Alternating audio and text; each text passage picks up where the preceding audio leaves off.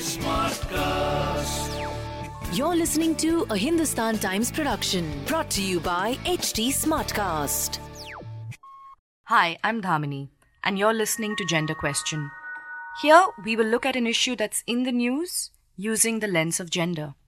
The idea is to take a blind spot and throw some light on it. In an earlier episode, we had spoken about domestic violence and how the lockdown made it tougher for survivors to seek help and escape harm. Today, we look at another angle. As the world moves towards a more flexible work environment and work from home slowly becomes the norm for several companies, big and small, is it time for them to rethink their human resource policies to accommodate this change? According to a group of professionals working in the diversity and inclusion space, it is. Diversity Dialogues, a group that consults with corporates and community-based organizations to help them hire and accommodate diverse people across gender, disability, sexuality, and age, recently released a report called 8 Questions Answered: Domestic Violence and the Indian Workplace. Domestic violence is abusive behavior, which includes a range of physical, sexual, and psychological maltreatment used by one person in an intimate relationship against another to gain power unfairly and misuse it. It's a continuum which ranges from name-calling to ruthless physical violence. Elder abuse, child abuse, family violence, intimate partner violence are only some of the terms that come under the broad umbrella of domestic violence. At a time when even the formal workforce stares at a precarious future due to a downturn in the economy, and the informal workforce, such as those who survive through the gig economy without benefits in the first place, face even greater precarity than before, protections are truly the need of the hour. Domestic violence, unlike what we assume, isn't restricted to the four walls of a home. It enters the workspace and it affects performance, the authors of this report say. So if the domestic space has indeed become the new workplace, then shouldn't domestic violence also be seen as a workplace issue? We speak to Madhumita Venkataraman and Dr. Aruna Bala, 2 of the 5 authors who worked on this report. On the one hand, we're talking about the workspace as a place which should have greater care, greater responsibility towards its employees. But particularly during a lockdown, where the work space kind of turned into, it became flexible, your home became your workspace, your domestic space became your workspace, I think this issue of domestic violence becomes all the more pressing, isn't it? I've been working in the space of supporting people who are going through domestic violence for a while, and both in my counseling work and otherwise. And, as this lockdown happened, there was a surge. The number of calls were increasing, the number of people reaching out saying, my neighbor is going through this. I don't know what to do, started sort of happening quite a bit. And given, Diversity Dialogues works largely in the workspaces, we wondered why workspaces were not speaking about this. Yeah. I was a part of multiple webinars where you start the webinar with saying, for example, that, or you end the webinar with saying, for example, that stay safe, stay at home. And we sort of correlate the two and assume that if somebody is at home, they're automatically safe. And I heard this happening a few times and I said, we need to be able to talk about this. That's Madhumita, an HR professional who is one of the founding members of Diversity Dialogues and has led diversity and inclusion in several companies. She is a trained mental health professional and has provided peer support to domestic violence survivors. Globally, it's not like the subject's never been spoken about in a workplace context. It's just that in India, we could not see that there was some guide, there was some resource, there was some material which sort of focused on this from a workplace angle. So that's how the journey largely began to say, can we put it out there? Can we sort of brainstorm, arrive at what can workplaces really do? How can they respect the boundary of what is domestic and what is at the workspace, and at the same time be supporting So, Aruna, you did a fair amount of research on this, particularly in terms of, and so one thing that I read in the report and I found very interesting was also how there is a kind of an archetypal profile that you've provided of a woman who is a survivor of domestic violence coming to work, right? Can you tell me a bit about how did you reach that profile? Yeah, thank you for that question. In fact, I was doing researches in the area of victimization since 2015. Apart from the researchers, I have a kind of a medium through the art where I connect with the victims of domestic violence. So where what I have observed from the interactions, these are the behaviors, what they have shown in the workplace and how people looked at them. Okay. Right? So when I'm talking about one profile, it's not just about one person. In fact, this is collected over the experiences I have collected when I was discussing with a lot of victims.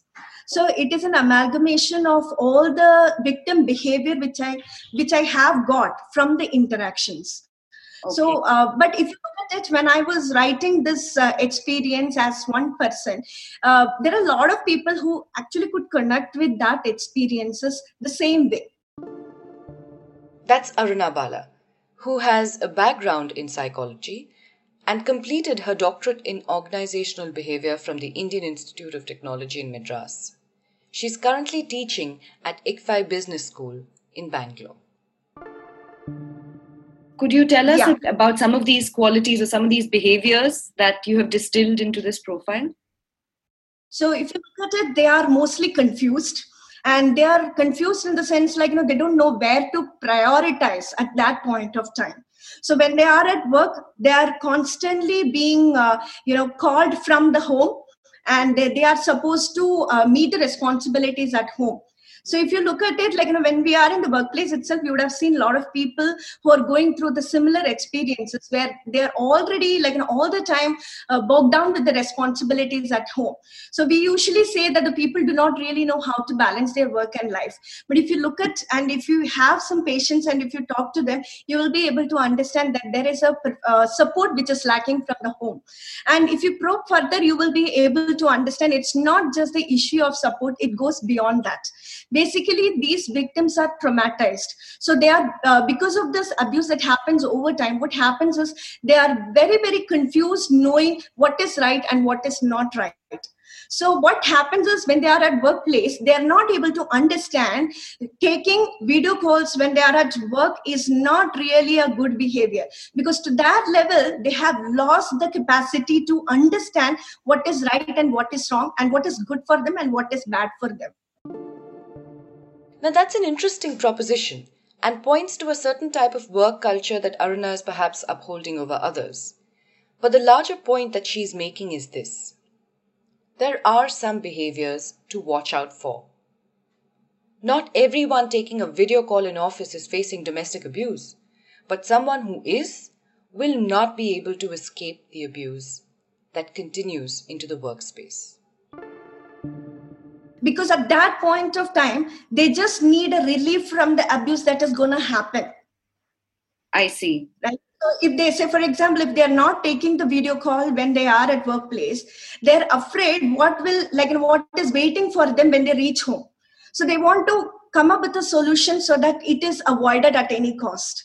So at that point of time, what will happen is they are prioritizing their life over work. So it affects the productivity as well. So if you look at those particular employee, they may not really be a person who don't want to work.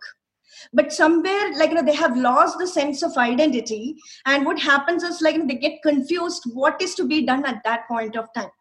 Okay. And most often, if you look at it, victims are viewed as the people who are least interested in work and who are, least interested in understanding new things and taking up new responsibilities. Aruna's point about the survivor seeming confused is an important one. This is very different from saying that the survivor is confused. At the point of taking the video call, for instance, the survivor is seeking to address potentially violent behavior.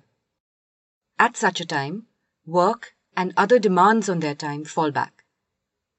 Thus, To someone who doesn't have an insight into either their life or a survivor's experiences, it may seem that they are shirking or acting like they don't have any boundaries or are disinterested in work.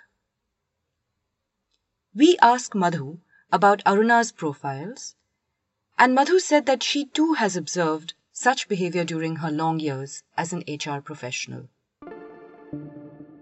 In fact, in the early stages of my career, I remember I had a peer of mine, and she was showing similar signs that Aruna is talking about. She was not performing. She had confusion and anxiety on her face all the time, and there was a certain sense of withdrawal, isolation, wanting to run back home, a certain sense of fear, bruises as well. What I noticed at that point in time was that not only anybody else, even I did not sort of correlate the two. Many of the points I think Aruna mentioned are absolutely sort of signs at this point in time, anxiety, confusion, a whole lot of fear to say, how am I going to live my life? I'm going back every day to a space which is unsafe. I don't know if I can open up about this somewhere else. How's my life going to be? If there are children involved, there's additional fear in terms of saying, how would I manage this? Bruises and scars are having to be hidden many times. So there's a lot of fear, anxiety, and all of that plays out. Now imagine being in the space of abuse and working. If you see all of these signs and symptoms in a peer, in a colleague, in a person, and a sudden drop of performance, a sudden sort of wanting to disengage for a period of time, it's important to definitely reach out and ask what's going on. We asked Aruna and Madhu if part of the problem was also the demarcation between the personal and professional that we are all taught to keep as part of our public personas. But that's being challenged with work from home now. And the policies aren't really keeping up with the physical blurring of boundaries. Madhu, would you like to weigh in and also tell me a bit about, at the level of policy, at the level of organizational policy, how can an organization tackle an issue of domestic violence? There are a few different things that an organization can do, even from a policy perspective. One is to actually have a policy in place on safety, right? And cover aspects of domestic violence within that policy. To call out that in case you are a survivor, you are a victim, you are going through this, reach out to us, form a committee for it, or a set of resources that the person can leverage. Put that out there, be very clear. And it could be a set of helplines, for example, for counseling support. It could be a set of organizations which are working in the space. It could be within the organization who are the HR people or the 3 or 4 set of people that one can, reach out to. So that's the first part of something that an organization clearly can do. The second part, and in the policy itself, is to say that here is how the organization will support you in case you are a survivor, which is, for example, if you need additional leave, and sometimes you need that leave to be able to plan, for safety planning and planning how you take forward your future. That's something that we could offer you. In case the company has guest houses, has provisions, and most companies do have some way to, sort of look at accommodation. Can that be provided to somebody who is going through this, and for which period? So to be able to, how does performance and pay, if I were to declare this to my manager, how does will there be an understanding from a performance point of view, from a pay point of view, from a role point of view? If I need to be relocated to a different location to be able to take care of myself, is there a way that the organization possibly can look at, giving me support from that perspective, to be able to clearly sort of outline some of these things in a policy, because what the policy will end up doing is to say that here as an organization, I recognize that there could be domestic violence that you may be undergoing, and these are some of the ways in which, we are here to help you. And that will by itself give courage to people in terms of saying that they can reach out. right? Also to mention things like confidentiality. Also to mention, that there will be safety which will be given at the workplace. So some of those things I think are also important from a policy process point of view. Of course, workplaces can also do sessions in terms of building awareness that there is a policy that exists, and what is this subject, why are workplaces speaking about it, equip managers with understanding some of the things that I think Aruna spoke about first response, as to if somebody comes and tells you what should be your first response, what should you not possibly say, how can you further take that to HR, and how does one report it out further. So building an ecosystem which makes this also not only just build a policy or a process, but also bring that to awareness. I think those are some of the things that organizations can do. The Domestic Violence Act in itself is something that, while it is extremely, the scope of the act is very large, right? It applies, in fact, not only to marital relationships, but cohabitation, right? It does not just apply to women who are in a heterosexual relationship with a man. It also applies to sisters and mothers. So in that sense, the scope of the law is quite wide, but the interface with the law tends to become a little bit problematic. And I'm wondering if that does not come from the same space of shame and stigma that, Aruna was talking about, that a lot of women go through and feel. I'm wondering whether we may actually ask organizations to think about this and to start looking at, domestic violence policies for their employees. But how can you actually create that environment, right? And this is, in fact, this is a question I ask a lot of, people who are working in this space of diversity. What are the ways in which you can actually create that environment where it is okay to come up and talk about being a victim of any sort? So in my mind, Damini, the organization, first of all, needs to sort of be aware that there could be people who are perpetrators. I'm not seeing that by itself happen too much, to be honest, and that's why I'm sort of calling that out quite explicitly, right? So that's one. The second is then, am I okay hiring people who may be, and in my background verification check, for example, am I bringing that element in to check that is there a certain case of domestic violence or domestic abuse that is there against this particular individual. That is something that needs to be thoroughly sort of checked, possibly put into the policy of the hiring as well, to say that we do not hire people who have, histories of violence or whatsoever. So to call that out in specificity. The third point is that if there is a person who is a perpetrator, now, is the responsibility of the organization to investigate this further? And can they, in their capacity, investigate? That's a question that needs to be asked. Because while because there is, I could allege anybody to be a perpetrator, but there needs to be some investigation that needs to happen to determine that this person really is. And so therefore, once it's legally gone through the proceedings and all of that, is that when the person is a perpetrator? Till then, how will the person be, managed in the organization? How will the person be respected, regarded? How will that work? And then post that, what was the call that the organization will take? I think all of those things need to be spoken about, discussed, deliberated from a legal perspective as well, and called out very clearly. This is not a matter of a single conversation, and in fact, companies must involve workers across categories and hierarchies in this debate before coming up with a solution. What isn't up for debate, however, is how necessary this is, especially as we move towards a more flexible work-from-home situation. If you have any questions, do reach out to me at @Dhamini on Twitter. You can also leave your feedback at HT Smartcast on Twitter, Instagram, and Facebook. Bye. This was a Hindustan Times production brought to you by HT Smartcast. HT Smartcast.